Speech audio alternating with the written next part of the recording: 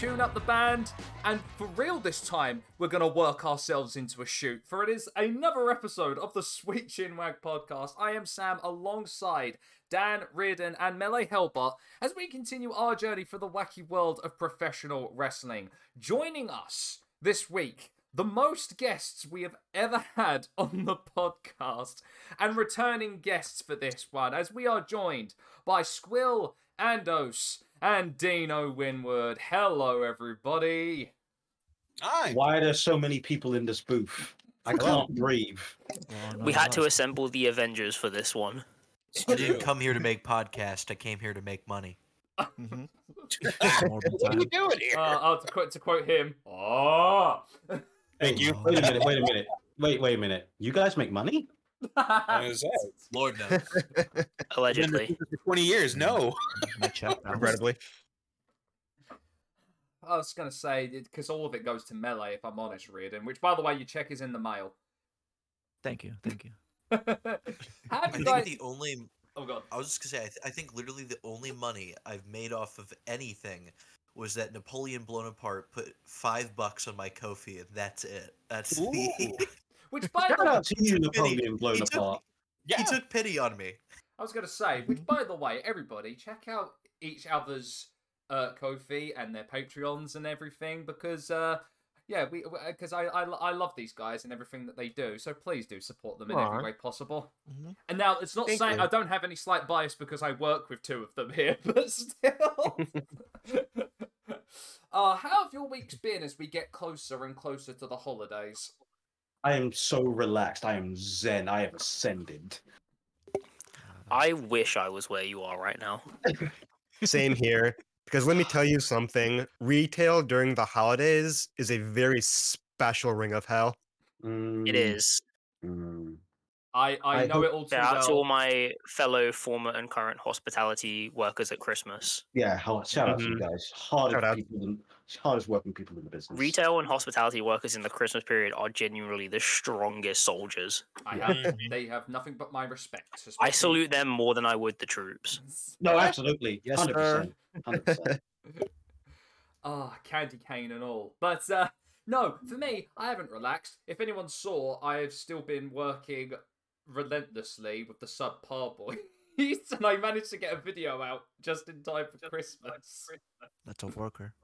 Yeah. Oh man, I spent most of yesterday pretty much in a state of delirium because I was just like fueled by caffeine and was absolutely laser focused on getting it done. And by golly, I got it done. But guess what? I booked myself for another video next week.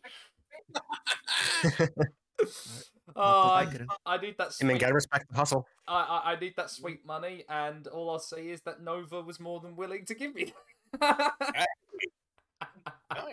Shout out to Nova. Shout out to Nova. It's good to see him back, and I'm looking forward to seeing him put out some more stuff. Hopefully, touch wood, in the next year. So. Yeah, we give you this podcast thanks to those lovely people over at SoundCloud, Spotify, Google Podcasts, Apple Podcasts, and forever pending other platforms. You know, guys, everything here is chaos. And what we're going to talk about is absolute chaos. Like, oh my God. But in this sea of chaos, there is an order to things, and that order is pending. We are always pending, and always will be. And that is football being played by my father, so ignore that. Hi, Reardon's dad. Shout out to my father. Hello. It's his cameo appearance on the podcast. He's making a run in here. So if anyone doesn't know, actually, just to pull the curtain back a bit, we're actually all in Reardon's living room as we speak. Yeah, my dad is extremely upset with me. And all because he wanted to catch the football. Anyway, before we get on to our chaos of this episode, as we all discuss Nobuhiko Takada, it is time to visit Dan for this week's wrestling news. Dun dun dun dun dun dun down. Wrestling news. My microphone stopped working for a second. No. Wrestling news. Oh, Dan, you've been gone you've been gone a little bit, and you and you forgot to plug your mic in. No, it was okay. I tried to press the unmute button. When I pressed it, I didn't press it properly, and then I thought it would come off on mute. It didn't. Oh, so should we talk about Final Battle? That's a pretty good place to start. I can talk about that. I was gonna say it wasn't a bad one. It was kind of all kind of what I expected it to be, even though there were some matches that I was not very happy about the result. I know there was some people talking about it being confusing or whatever because there was a whole thing about like match stipulations and stuff. Hmm. Mm-hmm. I mean, I don't know. I heard generally overall it was a pretty good show. Would people concur with that?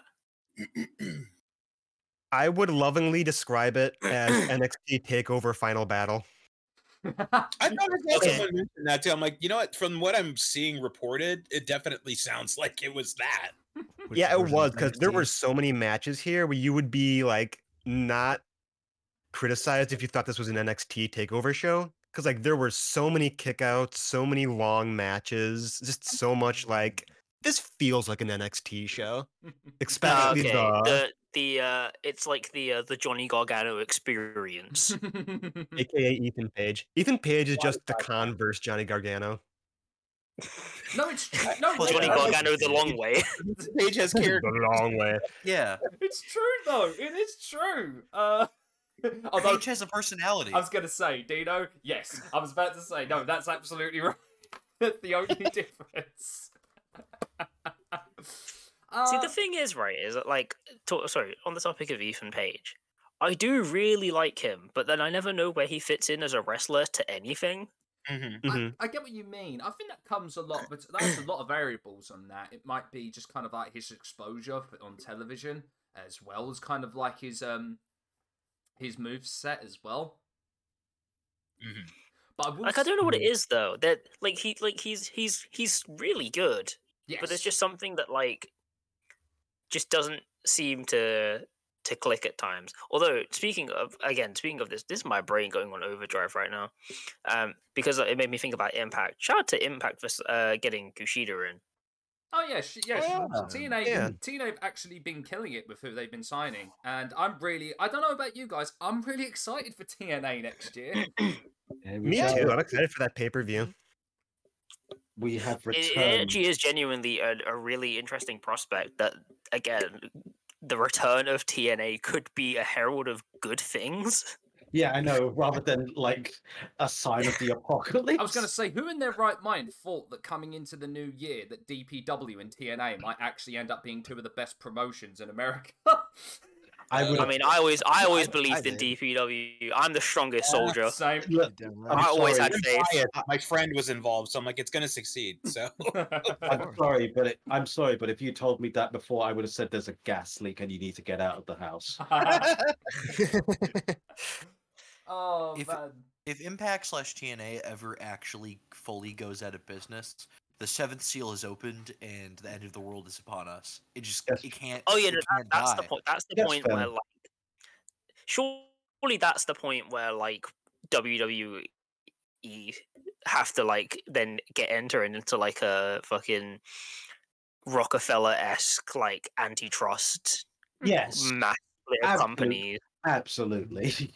I mean, frankly, they should be doing that now, but whatever. Yeah, they should be doing it now, but like that's like the point where we're like no down with Standard Oil. Yeah. Oh. yeah, I strongly believe that if they do close the doors, that's the sixth seal. I mean, you saw what happened when the fifth seal was completely broken, and that was when Liger retired. Yeah. So Yeah. Because of what happened literally 2 weeks after Liger retired.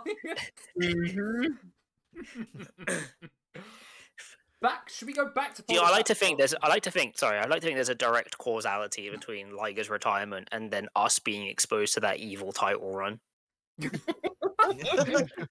You damn right. It's a quote evil himself. Dick. like Liger was holding us back from the hell that we were about to be exposed to. A David Bowie situation again. very much so. Mhm. Oh man, yo, back to Final Battle though. Yes, Were back there to final battle. any matches in particular that you guys think were kind of ones that you can definitely go back to watch? Definitely, I would recommend the Black Torus versus the Vikingo match, where it was I basically mean, like, come on, Vikingo. right? Yeah, I mean, Anyone that was obviously, going into this match being like I saw people talking about this match going into it being like, and again, this just tells me how much of like the wrestling world I'm exposed to just sucks. Of people being like, don't know who they are, don't care, and I'm like, if you know these two, you should know they're gonna cook. Mhm. for real. Oh, it was a blooming good match. Although people are downgrading it because Vikingo couldn't actually pull off a spot quite properly, and I'm just like, but clearly no one's ever watched Lucha Libre. That's what I was gonna Lucha's say about. this is disrespecting the history of Lucha Libre. How Yeah, dare you but to be disrespect fair, heritage? people didn't know Lucha Libre existed until PWG started booking them. So you got to remember it's like jazz. It's about the moves they're not hitting. yeah, Mhm. but don't mention jazz because then people won't listen to whatever else you said. I'm like, you're Yes. not listening, son of a bitch. Would you say that Vikingo is the Also John very true. that Vikingo is the John Coltrane of his time? Yes. More or more Charlie Parker. Oh well. I don't know. Vikingo feels more like kind of freeform, Ah, okay. Oh, more boundary pushing. So Herbie Hancock I or was gonna Quite say- possibly, actually, that could be the pick. I was gonna Okay. say Herbie Hancock. so what about Taurus? Would Taurus be more I don't know, Thelonious Monk? Could be. Okay. I don't know. I'm seeing Taurus, and I'm thinking either like a jazz like bass player, Oh, okay. because they generally tend to be the units of the jazz band. Right. Honestly, I want to go on record saying that Vikingo might be Bill Evans because he does tickle the ivories of the ring really good. That's So- good. I like that. I like that. Poetry. I heard both good and bad things about the Mark Briscoe match. So that match is weird because it's like half of a great match and half of a collision match, Yeah. Yeah. where like Hmm. they go crazy in the second half. Like that first half is kind of like, why wasn't this the whole match to begin with? Yeah, that's the thing I kind of got from what people were saying about it. Hmm. Yeah, but once Mark Briscoe says, "Did you bump your fucking head?" then the match gets great. Any match is good when Mark Briscoe is allowed to riff. That's all I'm saying. Yeah. That's all I'm saying. It's crazy. There's a part of the match where like, all right, the match gets reset, and then Mark Briscoe, off a perk, does a stage dive onto all of the combatants in the match, and it's like, hell yeah. Now that is awesome. Mark Briscoe is great. Would it come as no surprise though that that Cage Match have already bumped that 6-man tag about 9 at about I think it's like 9 at the moment. Is that a 9 rating?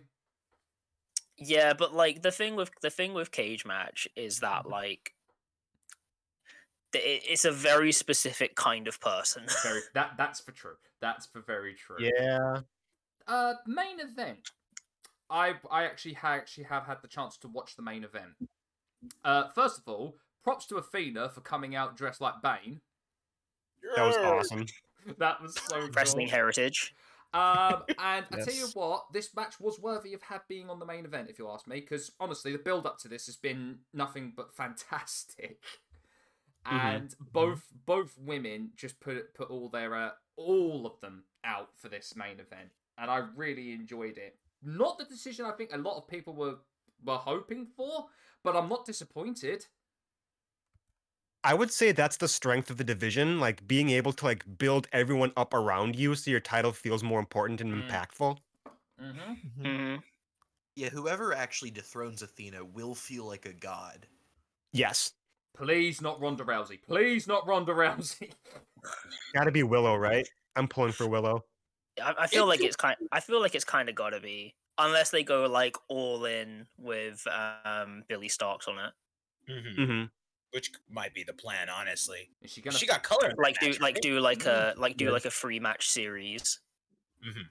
Is she gonna Mhm. finish the story? Which honestly is a lot better than a fucking 12-match series. Like, I like I'm gonna go ahead and fucking brag here for a second. As somebody who had a part of a series of matches in the history books of Aerial Express and Arrogance, those were several series of matches to where people started noticing once the titles were on the line against the Mask. I'm like, holy shit, this was long form storytelling. We just did long form storytelling without shoving it down people's throats.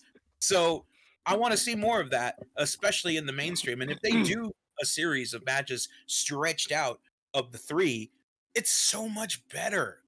Way much better. It's a much more satisfying. But how ending. will they know storytelling's happening if the wrestlers in the ring and the commentators aren't all saying it at the same time?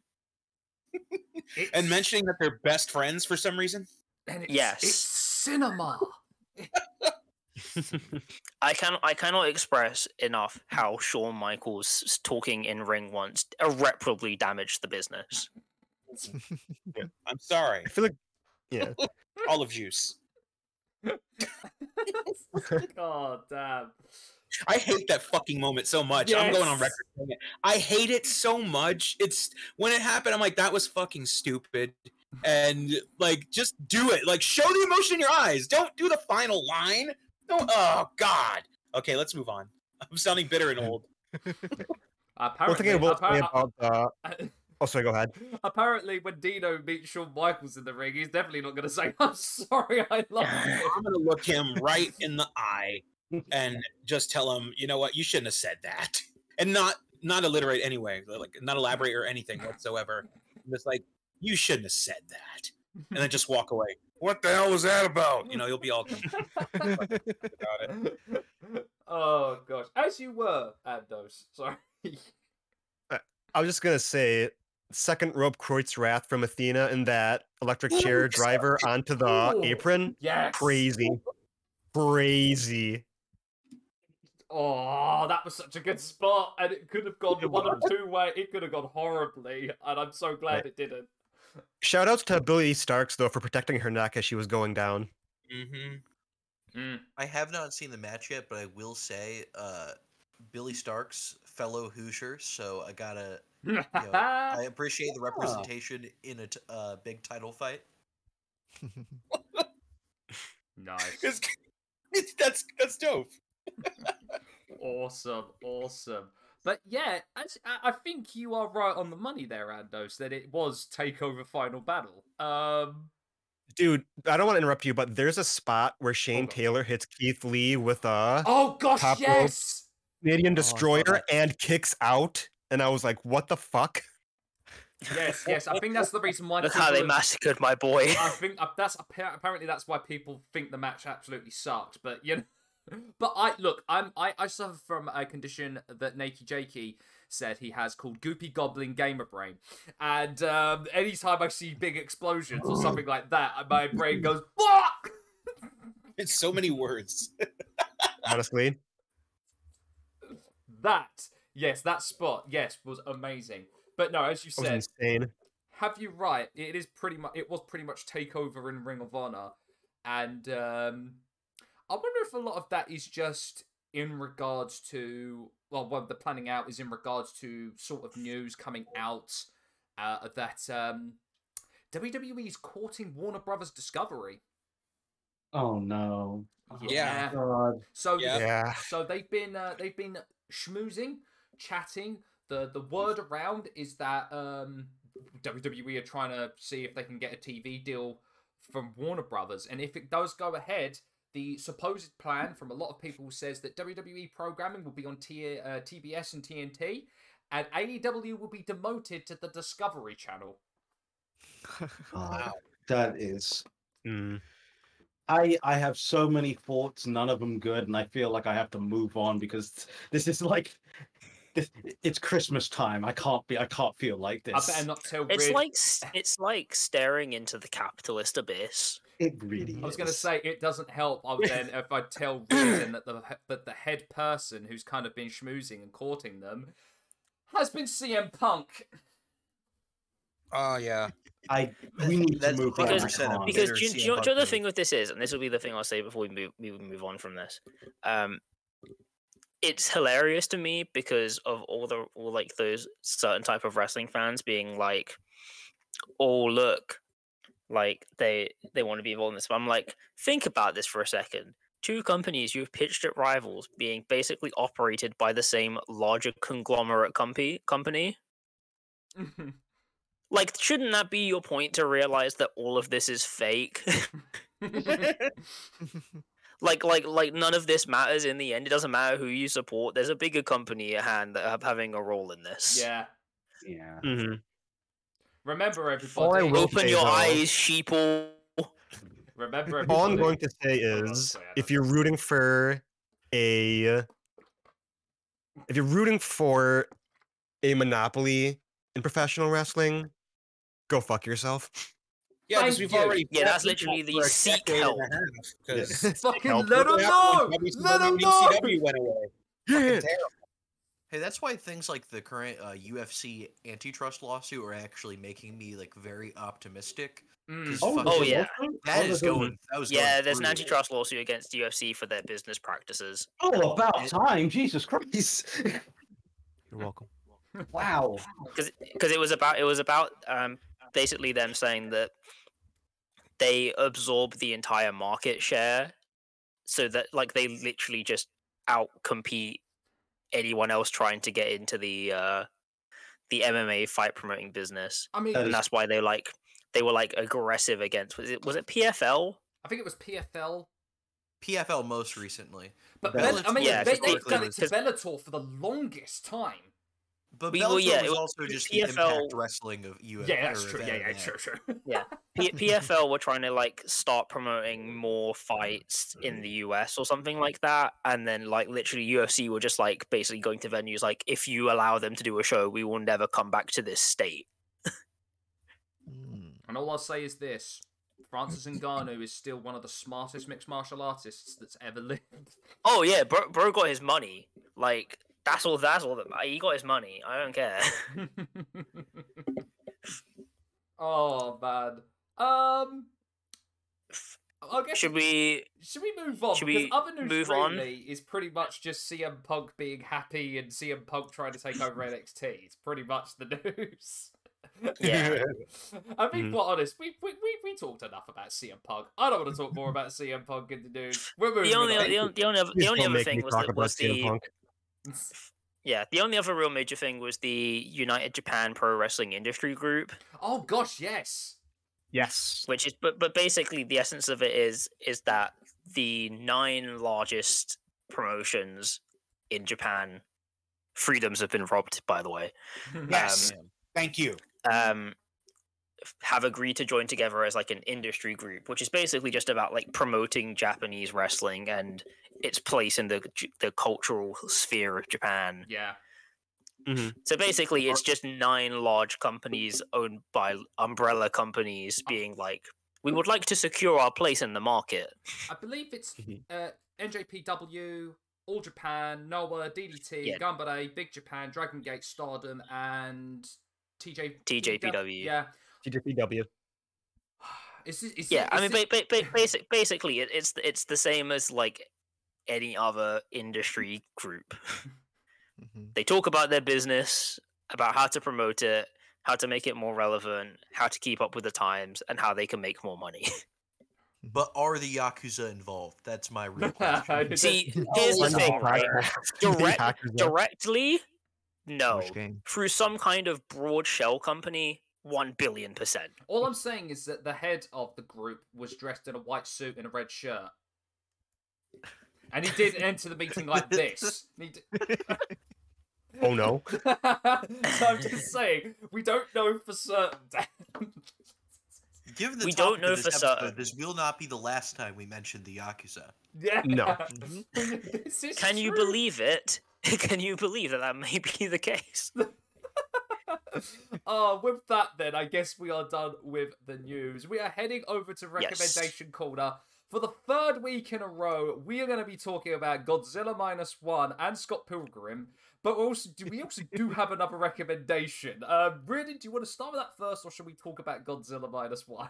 Yeah, we're going to start off with the recommendation first. First off, guys, how do we feel about Taylor Swift?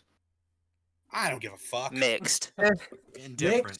She's And it's Yeah. not because I'm old. I just don't care because her fan base has gone so out of control that Yeah, I huh. don't like it. That's I for don't true. There's fucking part of like that. it. I am scared. Well, Hey, well, actually, just real quick, Dino, in case you're interested, there's a charity ska compilation cover album of Taylor Swift songs. Really? Yes, well, I'm old. So. in case Well, you're you interested. excellent. Well, you guys are in luck because I am recommending Alexander Aviella's. I'm probably butchered that surname. I apologize. YouTube video about Taylor Swift titled "This video isn't just about Taylor Swift; it's about you." Talking about the entire history of Taylor Swift, her public persona, Christ. a little bit about capitalism and all the other stuff. It goes through a lot. It's a long video essay. It's also one of the best video essays I have seen all year. A really fascinating, even-handed look on Taylor Swift and her career and her place in pop culture as being the biggest star in the world, or at least the one with a shocking amount of power, which this video goes through. This is highly recommended. Highly recommended. I was going to say, but clearly, Reardon, you've not watched But- Andos' but- Battle Arts video, or you've not watched Squill Zenoki versus Saito video. Take plug! Well, there you go.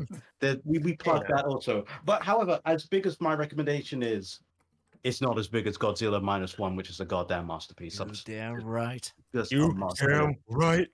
I told you. Well, yes, you did tell me I wasn't prepared for this prestige Japanese period piece movie, and then Godzilla shows up. I am And I watching knew it that- next week. Very much the greatest description of it ever. Because I knew going in, I'm like, okay, it's a Godzilla movie. I'm like, oh shit. It's really historical and everything. This is great. And then, oh yeah, I'm here to see Godzilla. Yeah. It is an absolute masterpiece that made me cry at the end, and is for the first time in a long time made me shit scared of Godzilla. Mm. Like, I mean, did you watch Shin Godzilla? yes, I watched Shin Godzilla. When he fires up the atomic breath in Shin Godzilla, like I was scared shitless.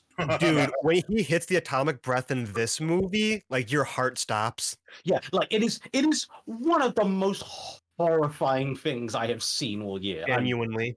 Genuinely, like I've made this joke to other people that whenever the Godzilla theme shows up in any Godzilla movie, I'm like, yes, Godzilla. When this movie, when it shows up, it's no, God. I was going to God, say, yeah, please, no. It's terrifying. when you posted this, Reardon, I was like, oh my god, I'm going to have to see this next week and be prepared for it. Yeah. It is an absolutely harrowing, and yet perhaps one of the single most optimistic movies about the human spirit and human life I have seen all year. It will Dude, I was crying. yeah, It has that power. It will make perfect sense. Your Highly life will change. recommended. I will be watching it again, probably with Sam. Go see it. Watch it in IMAX or 4DX. Yeah, Yeah, I will have to watch it in IMAX because I didn't watch it in IMAX this time. I will probably watch it in IMAX again. But yeah. It's gorgeous. Okay, and Scott Pilgrim. I guess we'll head on over to Andos to talk a bit more about Scott Pilgrim. Yeah, guys, how do we feel about 2003 graphic novel multimedia but multimedia project Scott Pilgrim versus the World? It has never missed. It's never missed. Never. Not Correct. once. There's not one piece of that conglomerate that is bad. It's incredible. It's been mentioned once or twice. once or twice. It's okay, right? I think it's pretty okay. But yeah, Scott Pilgrim takes off. It's funny because after that first episode, it gives you like, I have no idea where this is going, but not in the way of like, oh my god, this ruined the entire series, but in terms of like, I genuinely want to know what happens next. And Yeah. like everything from the soundtrack from Anamanaguchi, which I feel fine is still in my head after watching that series, to Mhm. the voice acting, to just the way that they put the perspective on Ramona and give her closure with her evil exes speaks so true to the ethos of the series in general. Yeah. And it makes you appreciate everything about the graphic novel, the film, the game, so much more. And let's just say this won't be the last time I talk about Scott Pilgrim. Ooh, my. spoilers. Oh my. We'll Spoilers. see you next week. Storytelling? Alrighty then. Let us get on to the main portion of this episode, and something that I have been talking about and teasing with you lot here for the longest time. Dare I say, not episode, but more of like a therapy session about Nobuhiko Takada. God damn it, Melee. God damn it, Melee, you found Link. No, Base. Anyway, yes, Nobuhiko Takada. What is the first image that comes up into your brain when I mention that man's name? And we'll start with Squill. My image is the world's greatest heel hook that he hit on Mark Coleman, and it was very real and very painful, and he had the tap. That's what comes into my mind when you say Nobuhiko Takada. That is a good one. That is a good one.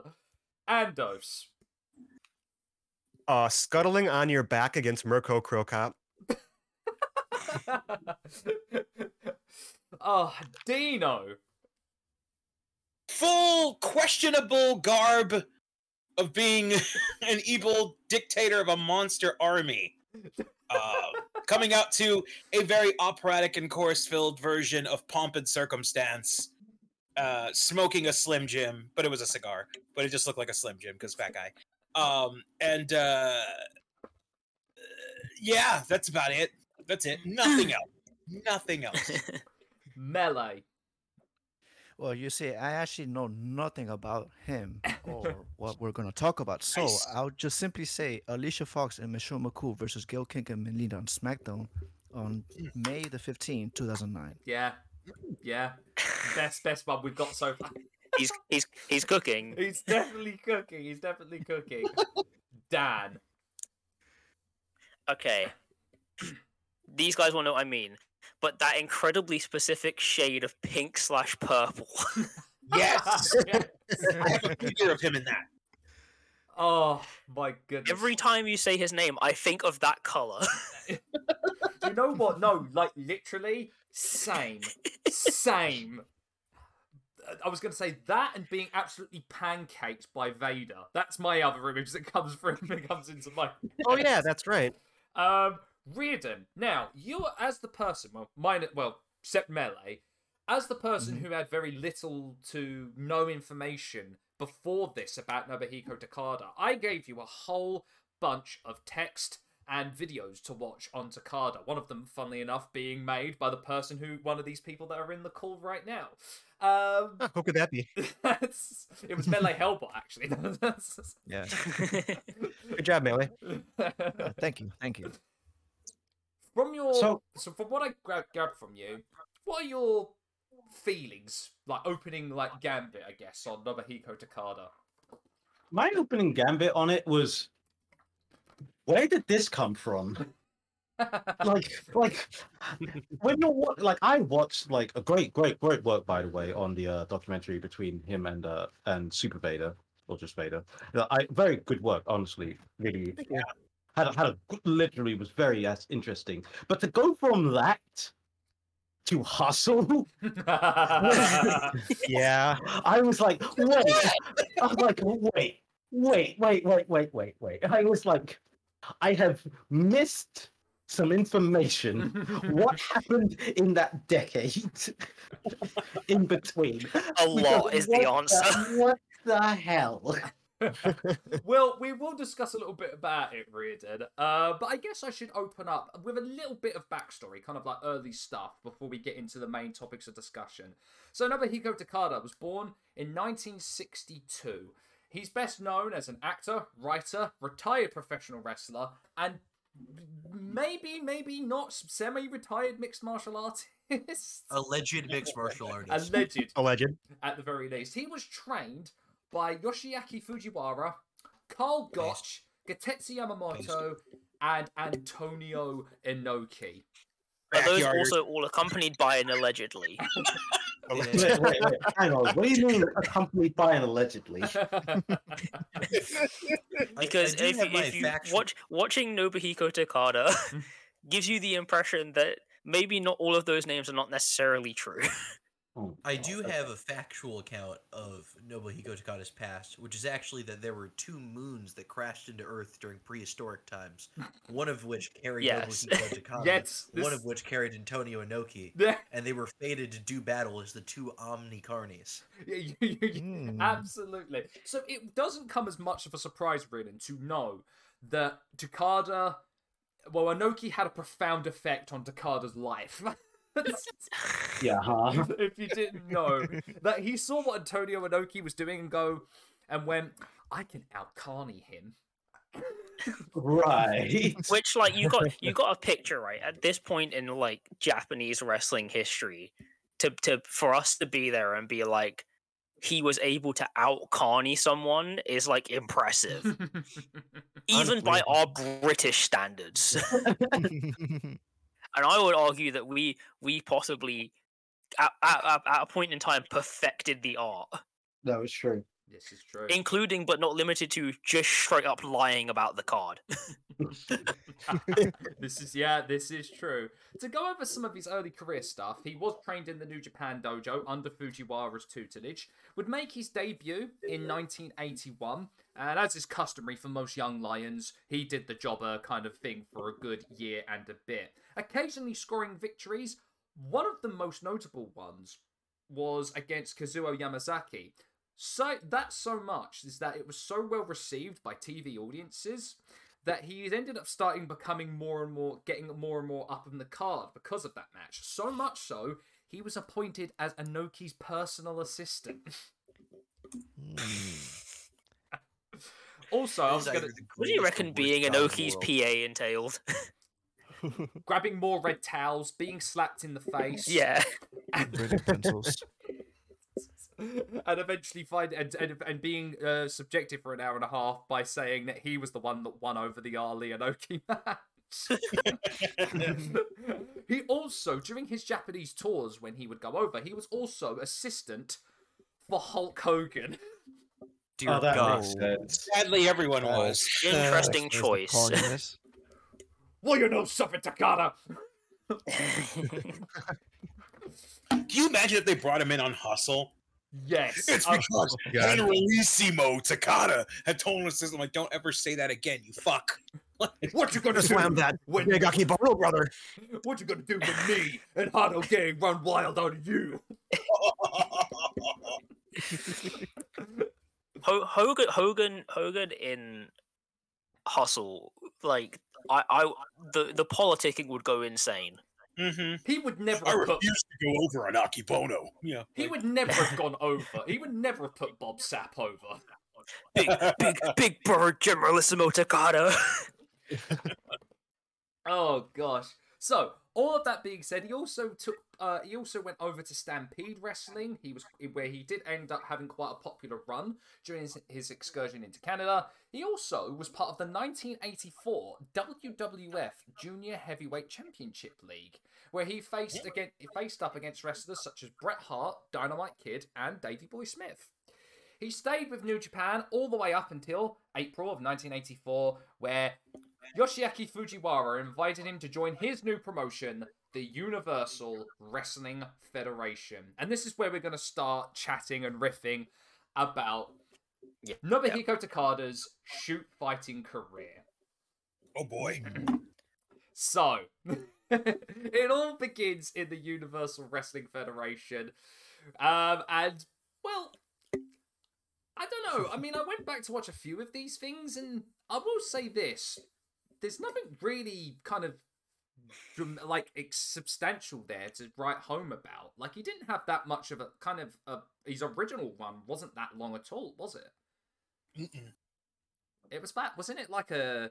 I think Squill could confirm this for me, but wasn't it about like a just over a year that he was there in UWF? Yeah, I mean, the promotion itself didn't last that long at all. He was maybe Yeah. there for a year. In And true promotions really, named his UWF work, style.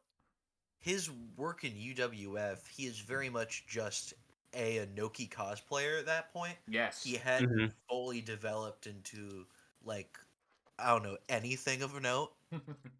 Because there are a lot of guys in the original UWF run that are just, like, corpses that are there to wear black trunks and then get their head stomped in.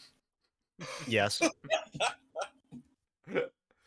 I think the only thing I can think of note was the match he had with Satoru Sayama, or Super Tiger as he was known in the UWF. He actually won against Super Tiger via ref stoppage, if memory serves me correct. What, did he kick him in the dick? I was going to say he must have done, because I can't see Dick Kick Satoru City. I can't see Satoru Sayama like losing against Takada. Maybe that's Went into why. business for himself, I was brother. going to say maybe that's why Sayama went after UWF. Went, fuck this! I'm running my own shoot company. New martial arts, as we covered in my episode. Such a base name.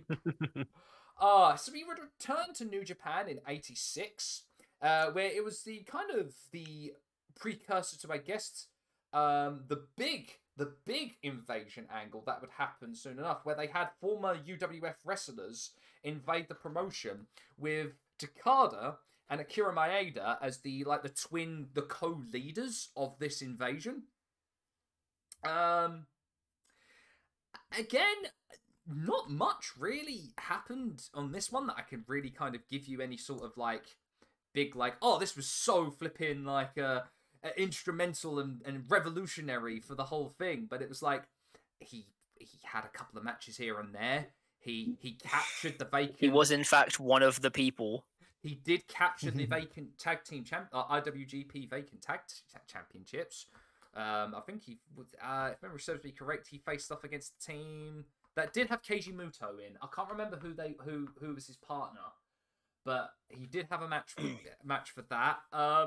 Yeah, he ended up. I already know Keiji Muto was planning the business moves well in advance. But I want to get more now as we go into this. I want to get into UWFI. So UWF comes back under a new title of UWF Newborn, and this is where they start really bringing in a lot more talent from outside of professional wrestling into this promotion. If memory serves me correct, he ended up. He had an exhibition match, I believe, with a Greco-Roman wrestling champion. Yes, he did. Interesting choice. If it's Dwayne Koloski, I believe it was, or was it Dennis Koloski? Dennis. Dennis, that's the one, yeah. He ended up having a match against him and winning. Again, this man is so carny, it's unbelievable. One thing I will say about Nobuhiko Takada in UWFI is that, as we said, this man is a huge fan of Antonio Inoki. Yes. But instead of like being Antonio Inoki in terms of like, I'm going to push wrestling as a legitimate combat sport, it's how many white boys can I defeat and get the bag?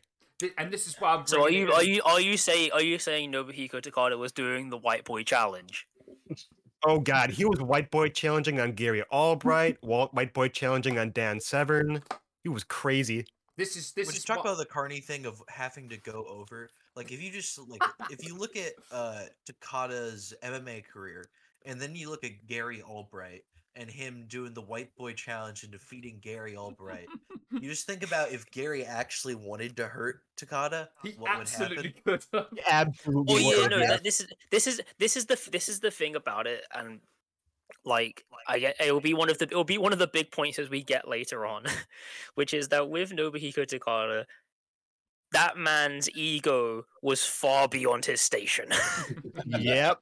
Yep. And this is why he. but like to a frankly egregious degree. Trust me, we will get into it as we hit the mid-90s, but we're not there yet. Gary Albright is throwing that man around like a Rottweiler being given a mini tennis ball. Oh man, no, you're right. So, with all that being said, talking and teasing, as you say, about his ego, he would go off after UWF Newborn was shut. He would go on to form the Union of Wrestling Forces International, or UWFI, bringing a whole bunch of former UWF wrestlers with him, while others went off to form their own promotions. In fact, Maeda formed Fighting Network Rings, Fujiwara formed Fujiwara Gumi, and of course, as I said, Sayama formed Shuto as well, and of course, Minoru Suzuki would go on to form Pancrase as well. If you want to hear more about that, go listen to our episode where we had Squill talking about the MMA puro boom of the 90s. The whole Charlie. Shout out Shuto, by the way. Going. So yeah, so it's insane to me is a lot of those organizations, Shuto and Pancrase, still fucking like Pancrase has their next event next week. Yeah, somehow they kept going. Yeah, Still around. they're still going. Underrated belt, by the way. The King of Pancrase belt, yes. I love that belt so much. It's so simplistic, and yet it's fucking gorgeous. And it always looked really freaking good on Bars Rutten and Suzuki especially. Yes. God damn it, Melo. Those of you are wondering why we're geeking so fucking much, we're getting some fantastic photos in the chat. And this is why we wanted Melee on for this episode, because we know that you guys would be laughing for no reason other than Melee in the chat. The bits go crazy. So, yes, Takada's time in UWFI can literally be summed in White Boy Challenge. Yes, essentially. The original White Boy Challenge. He would ask people in Japanese, "Are you down with the brown?" So, then he said, "Give me the biggest white boy of all, Big Van Vader." And then Biggest came white. Vader. So, if memory serves me correct, his first challenge from a foreigner, a gaijin, was Bob Backlund, Which is an interesting choice. GOAT. He ended up facing him, I believe, and it was like a pair of like matches that were highly publicized in Japan and in magazines and television. But if memory serves me correct, it was the first one that ended up being really controversial, as that he ended the bout, I think, about a minute in to like a jumping enziguri to Backlund, and it almost caused a riot because Backlund lost.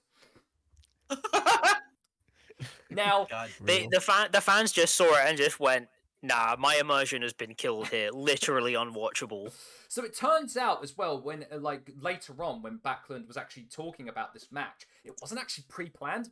It was actually an accidental knockout. Oh, he did a low key. Yeah, he did a low key. My move.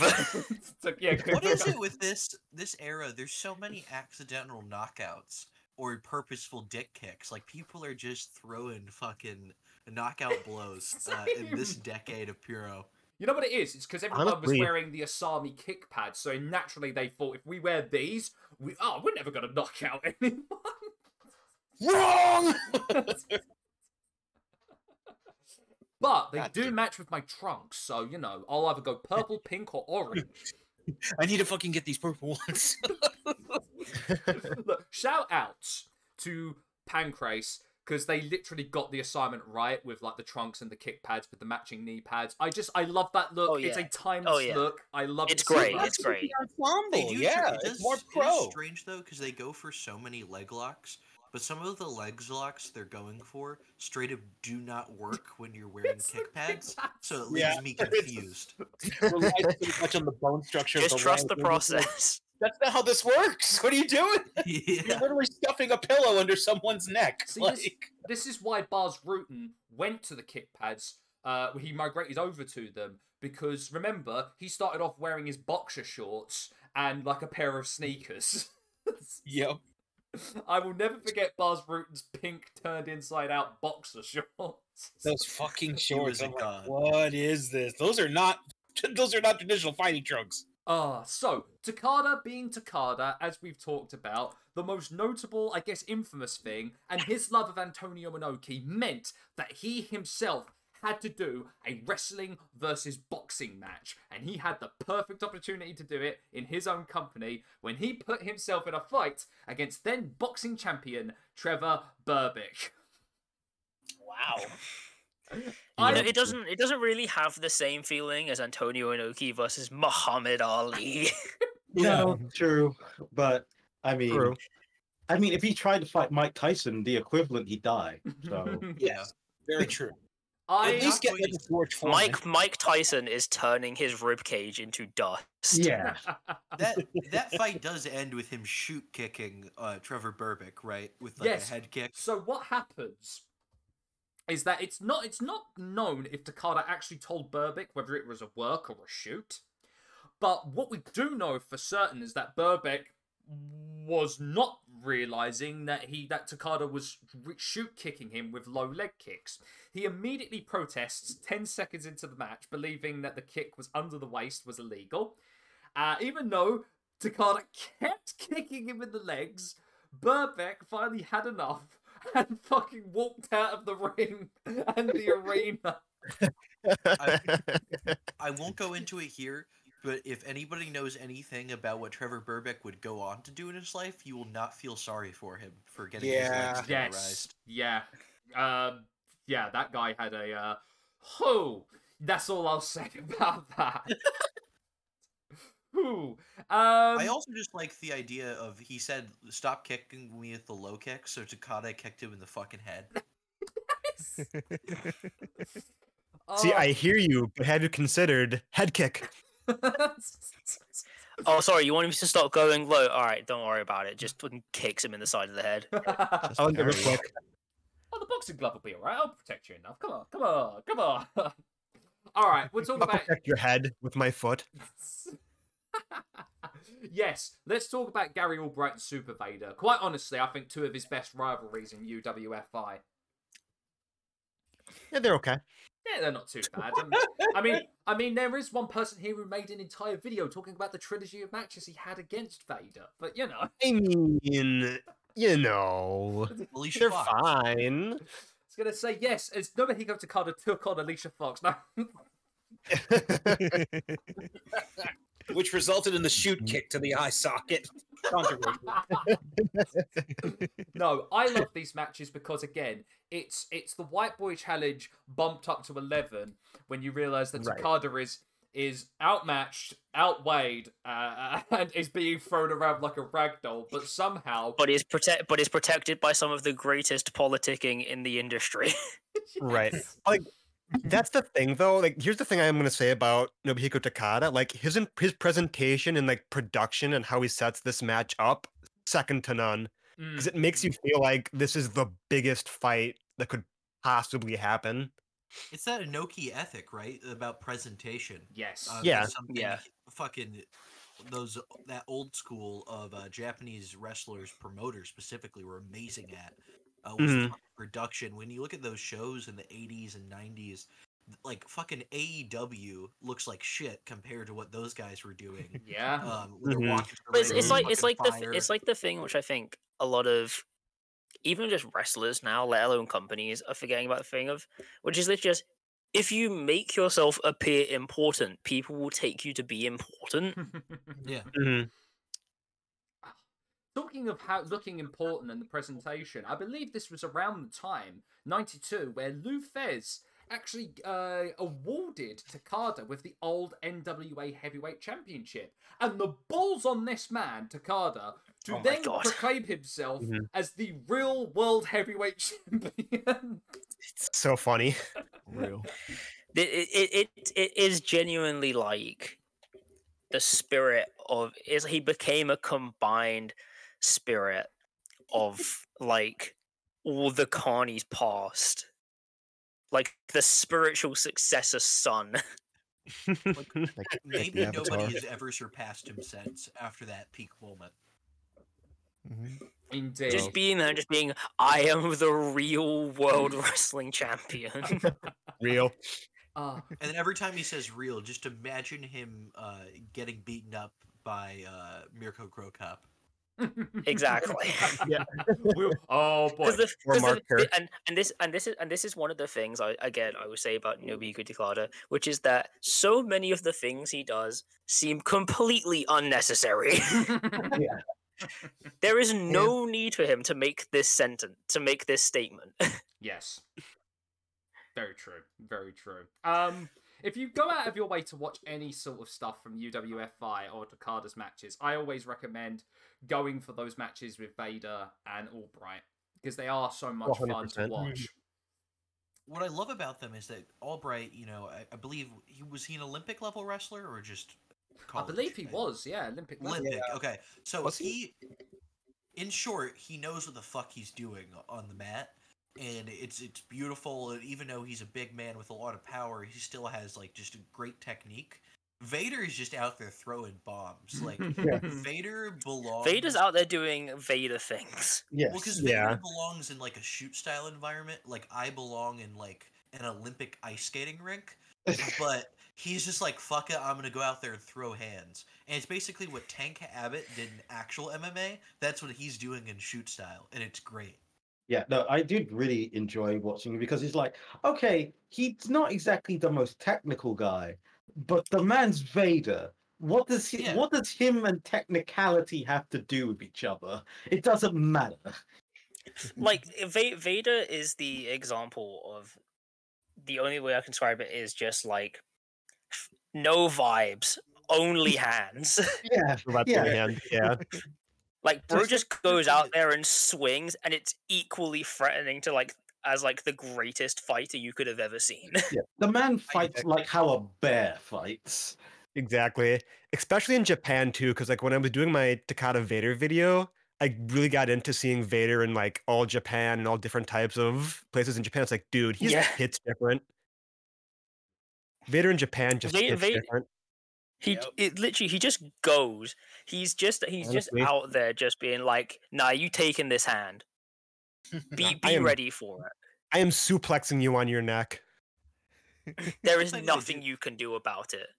Something I do, it's the only downside of those matches, and it's just a general thing you see in wrestling, is when wrestlers pretend to box, but they're clearly not throwing any of their body weight in it, and like Vader starts like acting like he's gonna throw a 1-2 combo, and it's just the silliest thing to watch him try that. Shane McMahon.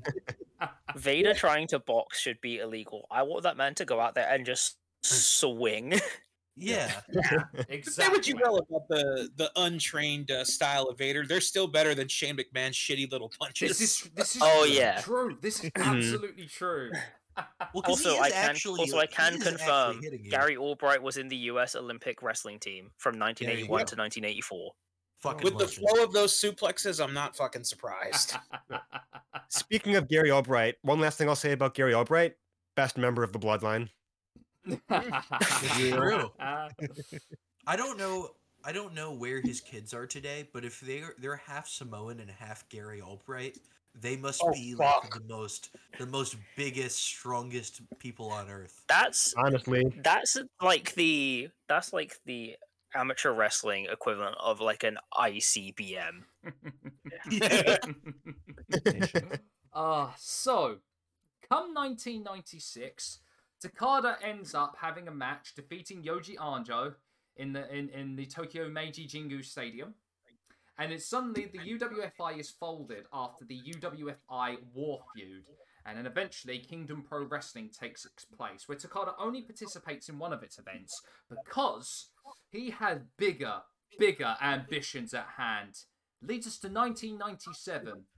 And it leads us to Nobuhiko Takada calling out the Gracie family. Most notably, Hickson Gracie.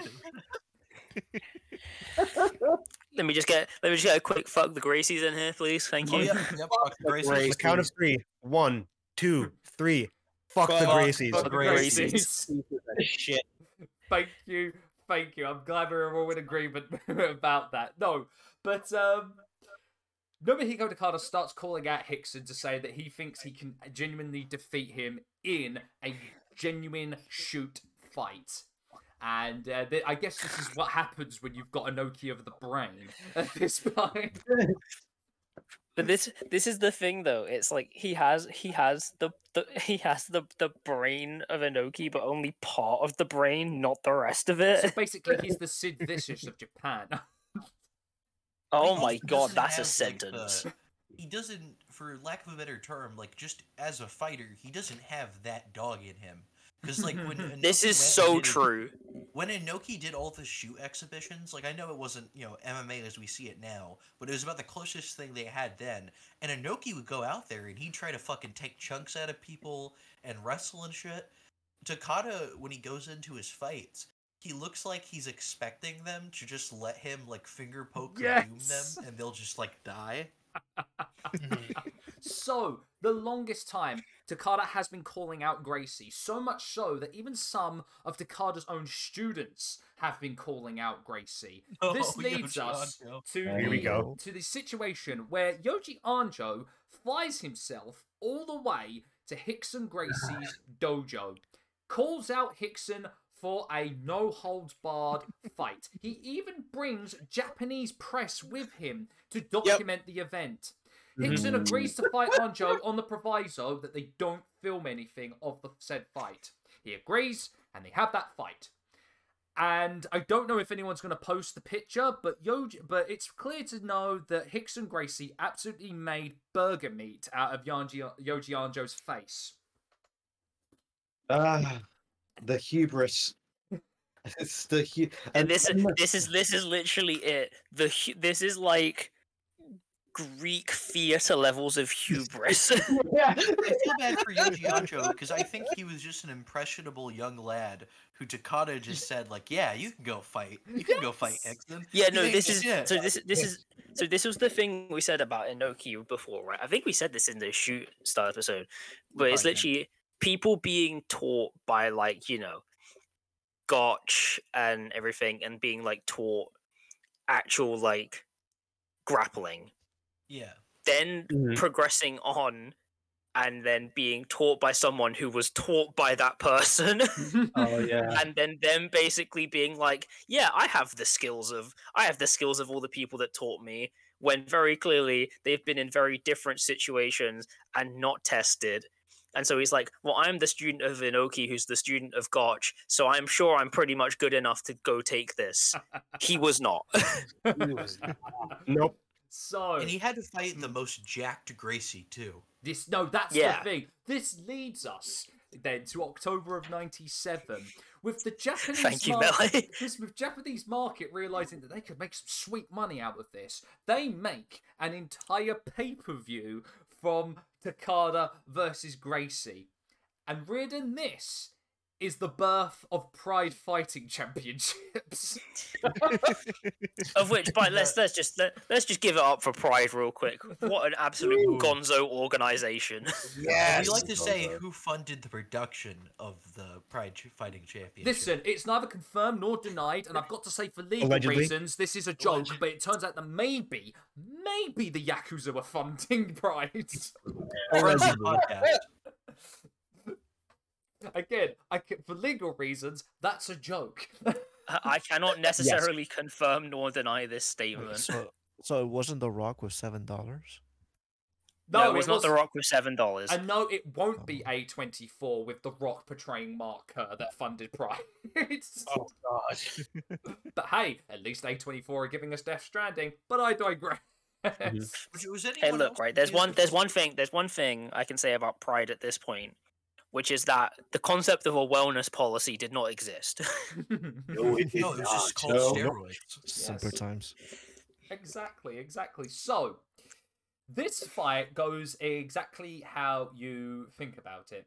But I will say this. Takada did have one good thing. He did stop the first takedown, but he did grab the ring ropes. Wrestling brain just within kicked in.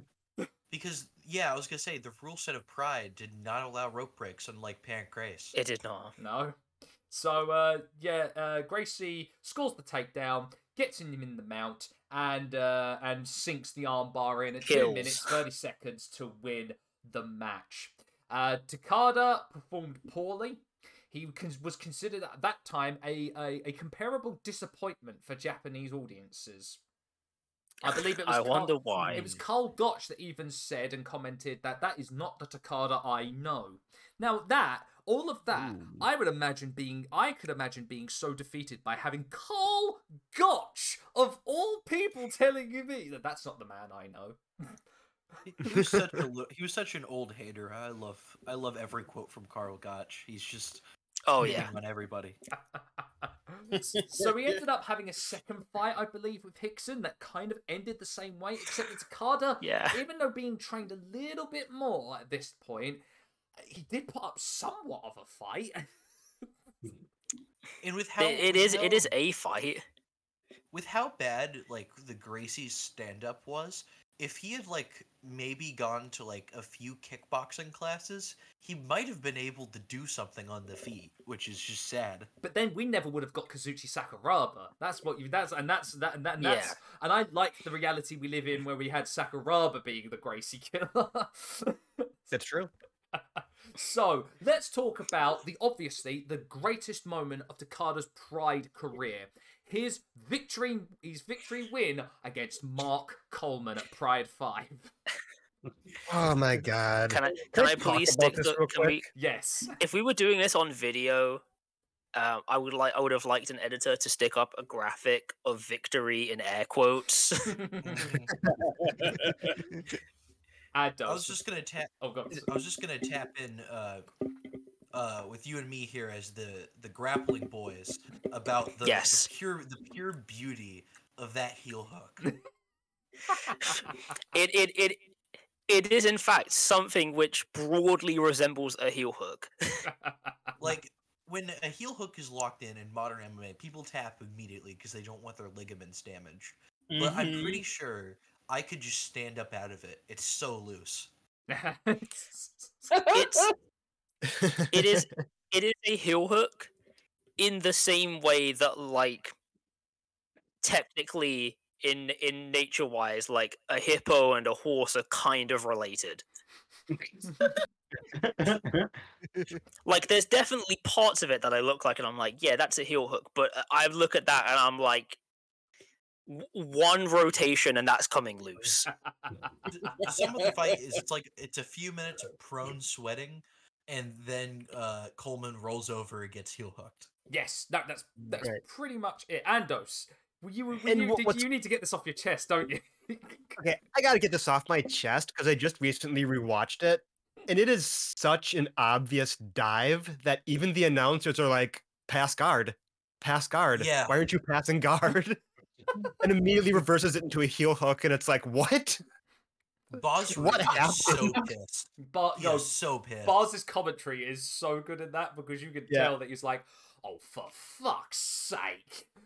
It's like, pass guard. He's so pissed. I believe It's even more entertaining than the fight itself. If memory serves me correct, I believe I linked this match to you, Reardon. Did you have the chance to watch it? Unfortunately not. Yeah, there we go. Oh, God. There we go. There we go. Thank God I for can that. firmly say I have a better leg lock game than Nobuhiko Takada. A fucking cat has a better grip on someone's leg than that. My Like, cat has a better heel hook. Yeah, like that you could slip out of that. Come on. Like- Congratulations, all of us on call have a better leg lock than Nobuhiko Takada. It's like genuinely, that makes me look like a god. Thing is, One last thing too. God. Mark Coleman actually had an interview where he was like, "Yeah, the finish was a bit weird, wasn't it?" I do He's love like, it. that's all I'm gonna say because I don't want to get shot. Well, he kept it. It was kind of cheeky. I kind of appreciated it because instead of like he wasn't really defending himself. He was just kind of like wink, wink, nudge, nudge. Yeah. Oh, that is the look of a man. That man saw the check at ringside and was like, "Yeah, don't worry, I can make this work." Like, don't worry about Checking that. the people with sunglasses and suits, unnamed benefactors. That is the look of a man Well, who's say hello to the Pride Management Committee. Oh, that picture of that heel hook, that is the look of a man who's putting a heel hook on, knowing that the Dojima clan are looking down daggers at him.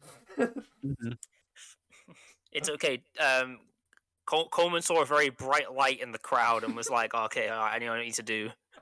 Just a man in a kimono and sunglasses, just shaking his head. Son of a bitch.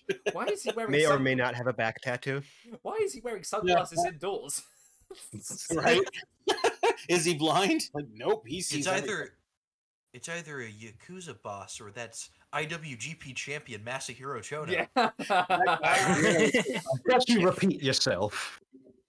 Again, I say you saying Masahiro Chono. I feel like I would back Masahiro Chono in a shoot fight between him and Takada with how this match goes. Well, the issue is, it's like Takada clearly has some level of training in shoot fighting, but I think literally his ego is a hindrance, because if he just tried to work like, obviously Sakuraba's an amazing grappler, but a lot of Sakuraba's grappling is kind of basic, for like a lack of a better word. Like, he works the low single, he works the Kimura. It's all really basic fundamental stuff. It's not hard to grasp. If Takada fought like a style that made sense, he could be like probably could have been a mediocre fighter in Pride. But he's so incensed on this idea of him being a star that I think it gets his ass kicked. Yeah. No, but it's literally the thing with the Sakuraba match, which is that he works simple and does what he knows. There is also part of it which is, if you don't know the rules, then they can't affect you to it with Sakuraba. Very true. But the thing is everything Sakuraba does is just tried and true. Yeah. But Takada goes in there and is like, it just tries to act like he is the greatest fighter in the universe, and that's just like the worst policy you can take. Yeah. Because like, as I have said to Squill many times in our conversations about grappling, if the world didn't want you to double wrist lock, he wouldn't have given you wrists. There's a reason everyone loves it, and it's because it works. We are running a little strapped for time, so I will skim past that and put a stamp on Pride for now. If you want to go and see the rest of his career, I encourage you to watch it, because you'll become... Don't. No, I was going to say you do, because you'll become a better MMA fighter because of it, because you'll know not what to do in an MMA fight. It's your coach going, "Don't do that." Yeah. Don't do that. Especially the Crow Cop fight. Oh, the Crow Cop fight. That thing is... The Crow Cop fight is A1. Arguably the only Crow Cop fight I enjoy more is that weird one he had with who then became Alberto Del Rio. Yes. Oh, that's so sad. And that's even funnier in retrospect, knowing what happened afterwards. So, the parent company of Pride FC in the mid-2000s, Dream Stage Entertainment... LA. Oh, what has he done? Oh, for fuck's sake. Oh, goddamn. Right, so, mid-2000s, the parent company of Pride, Dream Stage, not the Yakuza, decide to partner up with Pro Wrestling 01 to form their own pro wrestling promotion known as Hustle. And who was the main guy, on-screen main guy / villain of the whole thing? Yes, Generalissimo Takada. AKA the greatest M. Bison cosplayer you've ever seen. It's incredible. Yes. He would form his For you, own it was faction deepest. known as the Monster Army. Yes. Yeah. Now, I have a question for you guys. Why the switch? What happened? Why not? Okay, here's Exactly. my thought, right? Mm-hmm. My down thought the is same that track. he went so deep into shoot style. Yes. It went so bad that he just decided he had to go not 180, but like 540. That's exactly what I was gonna say. Things went so bad going shoot that he was like, no, we need to go insane. Well, Quite possibly, his excursion in Pride was his Joker moment. Yes. yes, I could see that. Yeah, His Joker Sting moment. No, just straight Joker moment. But no, if you ever needed to know any more about what Takada was like in Hustle, pretty much just type in Takada Hustle, and you will see that man was fucking nuts, and I can't help but fucking love him for it. So I've said this before, but to you privately.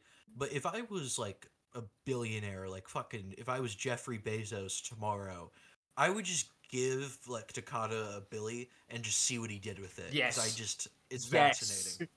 yes. Oh no, this is before I found Hustle, I had spoken to like a load of people being like, you know, like this is what I'd really like in the promotion, and I found it in Hustle, and it is genuinely like something like that has its place in wrestling. I'm sorry, okay.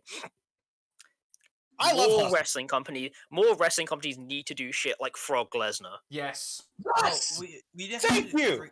We can't forget, by the way, at the same time though, we talk about how ridiculous Hustle was, but at the same time, New Japan was like running like the Makai Club arc, which is Yes. literally within the story. It is a cult that worships Inoki as a god. Yeah. So maybe just there is like some funny cigarettes being passed around to the Japanese pro wrestlers in general.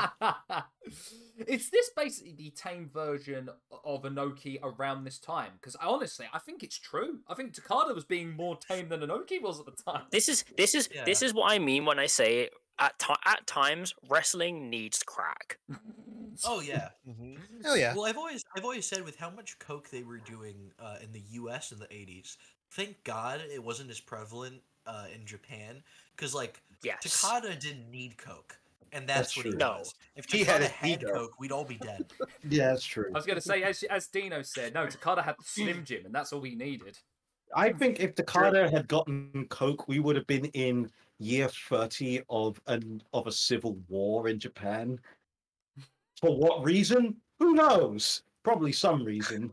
I think he would have truly believed that maybe I am the Generalissimo, and then everything would have just snowballed from there. So, I am not going to go into great details about Hustle's history. What I want us to do now for the final, 10 or so minutes is just talk about some of our favourite Hustle moments and people there. I'm going to start off... Can I please You know start? what mine's Can gonna I be, please start? so- Can I start? May I start? Can I?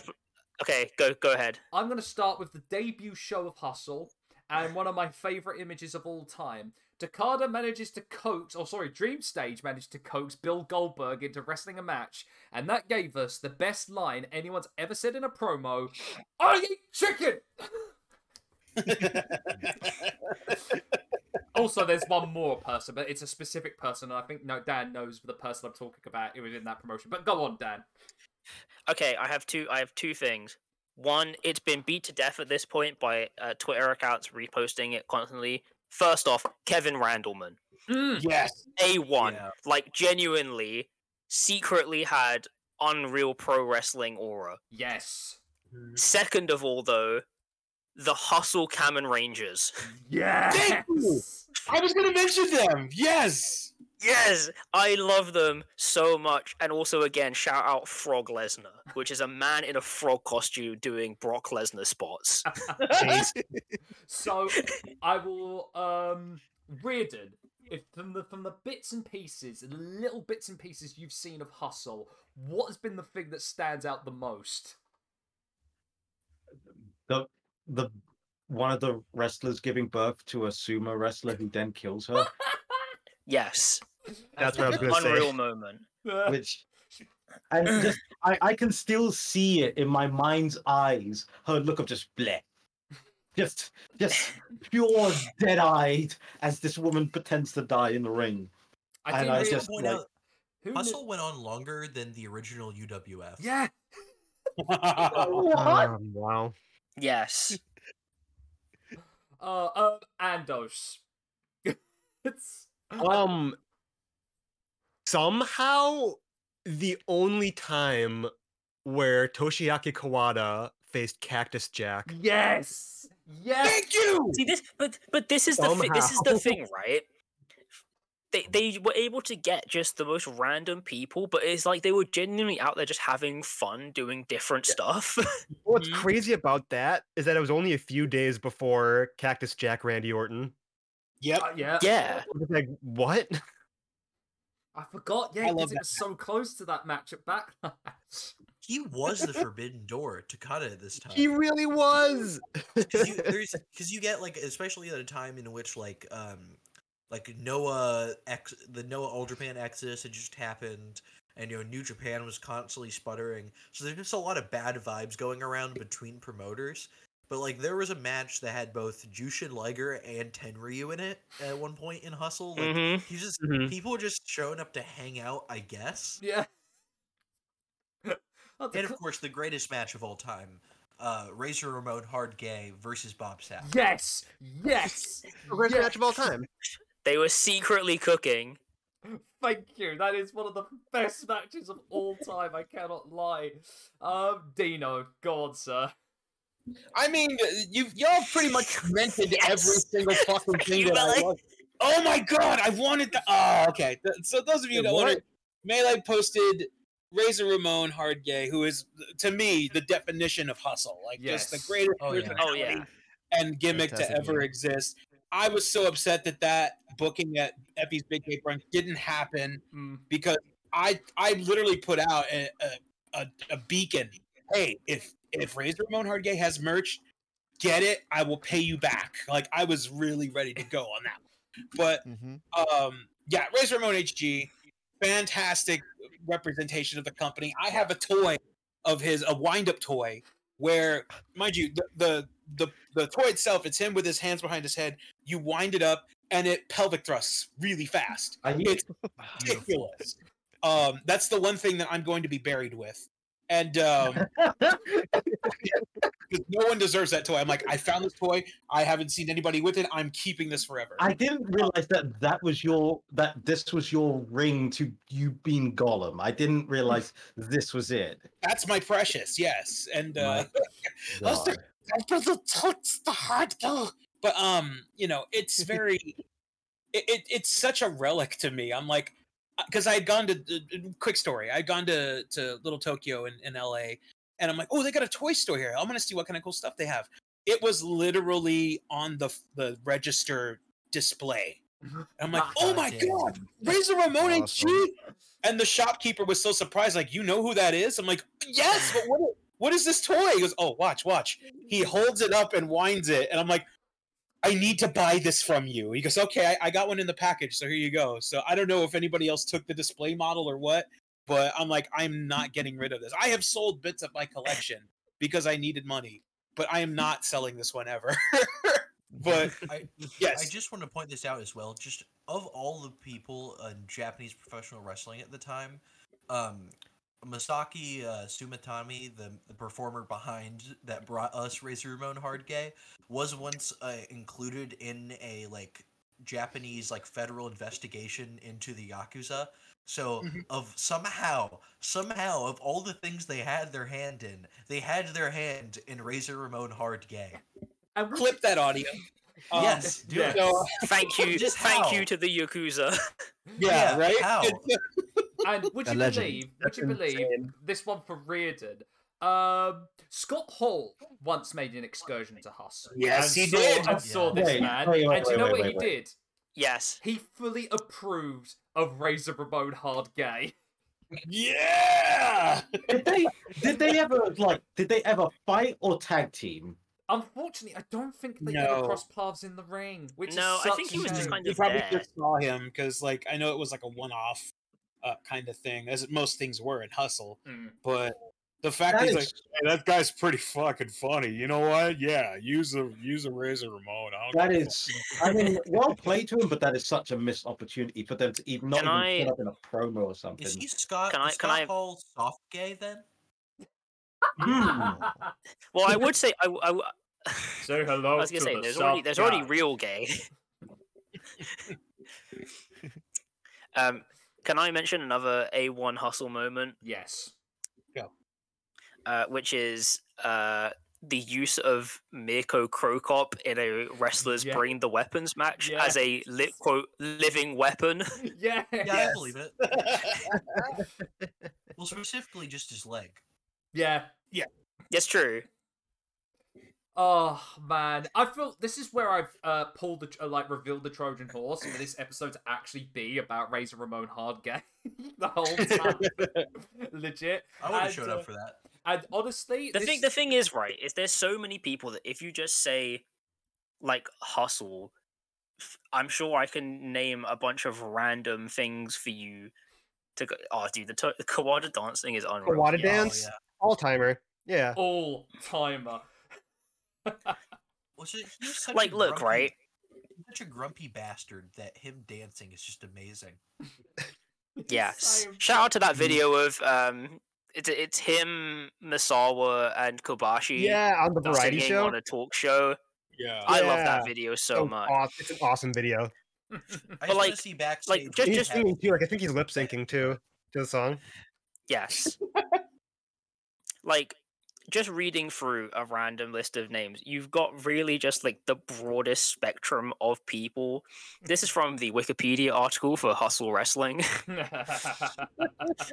We have everyone from Genichiro Tenryu, Riki Choshu, Yoshihiro Takayama, Razor Ramon Hard Gay, Tajiri, Kushida, Naoya Ogawa, Shinya Hashimoto, Yingling the erotic terrorist, Yes. Bob Sapp, Scott Norton, Bill Goldberg, Tiger Jeet Singh, the Great Muta, Shinjiro Otani, Aja Kong, Dump Matsumoto, Minoru Suzuki, Warren Cromartie, Masato Tanaka, Team 3D, Jaguar Yokota, Steve Carino, Sanjay Dutt, Oh, and- of course. Maximum Capacity. I now need to see if a stare down between Minoru Suzuki and Razor Ramon Hard Gay exists. There has to be, Mhm. surely there has to be. That's Has to have been. that calls for cage match. Yes, yes, it does. I'm on it. But I'll let you guys go through that as I'm going to probably now try to start wrapping this one up because we will be here for hours. The reason I'm so Yes. happy is that, gentlemen, I realised through my research that I share a birthday with Razor Ramon Hard Gay. What? What? That's wild. So Oh my god. on the day that I also share it with Rob Van Dam and Stone Cold Steve Austin, I share my birthday, most importantly, with Razor Ramon Hard Gay. You have. But Why you does no seen- one cool have my birthday? Yeah, like I my, like Paul Heyman. that is incredible. Awesome. Incredible, Sam. Razor Marone, hard Sam. Which is But why have we seen Maroon? Dan and Hard Gay in the same room at the same time? Oh. Oh, oh. True. Okay, I regret to inform you, but as of right now, I cannot see that there has been a match between Razor Ramon, Hard Gay, and Minoru Suzuki. Unfortunately, no. That is Crushing. missed unfortunate. opportunity. Missed. He has a match opportunity. against Kawada though. He does. He does. Yeah, that's true. But upon this information, and this will be after the fact I post this, but I will be, as part of my birthday streams, I will be watching a whole bunch of Razor Ramon HG content for the stream. costume? So if you want to jump in on that in the chat, please do so. But I think that is a good way to end this. But to end on Takada's career, I believe now he is working currently as an executive and commentator for the Rising Fighting Federation. Oh, The Nice. if memory serves, Oh, he can give great commentary about his very real fighting career that adds to the experience. Yes, hmm you've seen the leg lock. He's legit. Yeah. The only I will that's a say the shooter only- right there. The only guy in that scene with a worse shoot pedigree is whatever you do or don't. Go look at Akira Maeda's shoot fights. yes. Yeah. They are something else, or quote unquote alleged shoot fights. Well, I I am so happy about this episode. It was every bit insane as I thought it would be. I have really, really enjoyed this one, and I just want to thank everyone that appeared on this one. To Andos, to Dino, to Squill. Thank you guys so much for tagging along. I know originally there was going to be so many more, but I'm kind of glad that we kept it intimate for the most part, because I think it would have been even more insane if we carried on. Mhm. But before we head off and before I do my ending spiel, I'm going to give all three of you the floor to, if anything you've got coming up or any social medias, anything like that you've got coming up in the next couple of weeks in the lead up to Christmas, please, the floor is yours. I will start with Squill. I have a Kofi. Give me money. Secret Santo. Stay Real. tuned. Real. Real. No, no, no, no, no, no. Real. That's it. That's it. That's it. Let him know. Yeah, that's it. That's it. Andos. I also have a coffee. Please give me money. I have three hairy children who scream at me for food all the time, and they Yeah. must be fed. But no, seriously. Before I do start, I just want to thank you guys so much for having me a part of this. It was great finally being able to meet Dino. It was great finally being able to meet Melee Hellbot, and just great vibes all around from you guys. I'm Aw. also going to be in the Secret Santo project with a bunch of other great creators, so be excited about that. And I guess this is where I make my big announcement. So I've been teasing this all year. Hasn't been able to work out, unfortunately, because of life and other projects. But 2024 will be my biggest project so far, which is Scott Pilgrim, A Love Letter, which is just going to be my giant brain rot dumping of love towards Scott Pilgrim versus the world. And as I create it, Sam the VA mod, would you like to be the official editor of Scott Pilgrim, A Love Letter? I will share in the brain rot with TMZ you. exclusive. I will share in that brain rot with you, sir. Look at that. Lovely. You heard it here first, folks. I am so excited for that. You will not believe. Genuinely. Dino, the floor is yours, sir. Yes. So let's. Damn. Okay.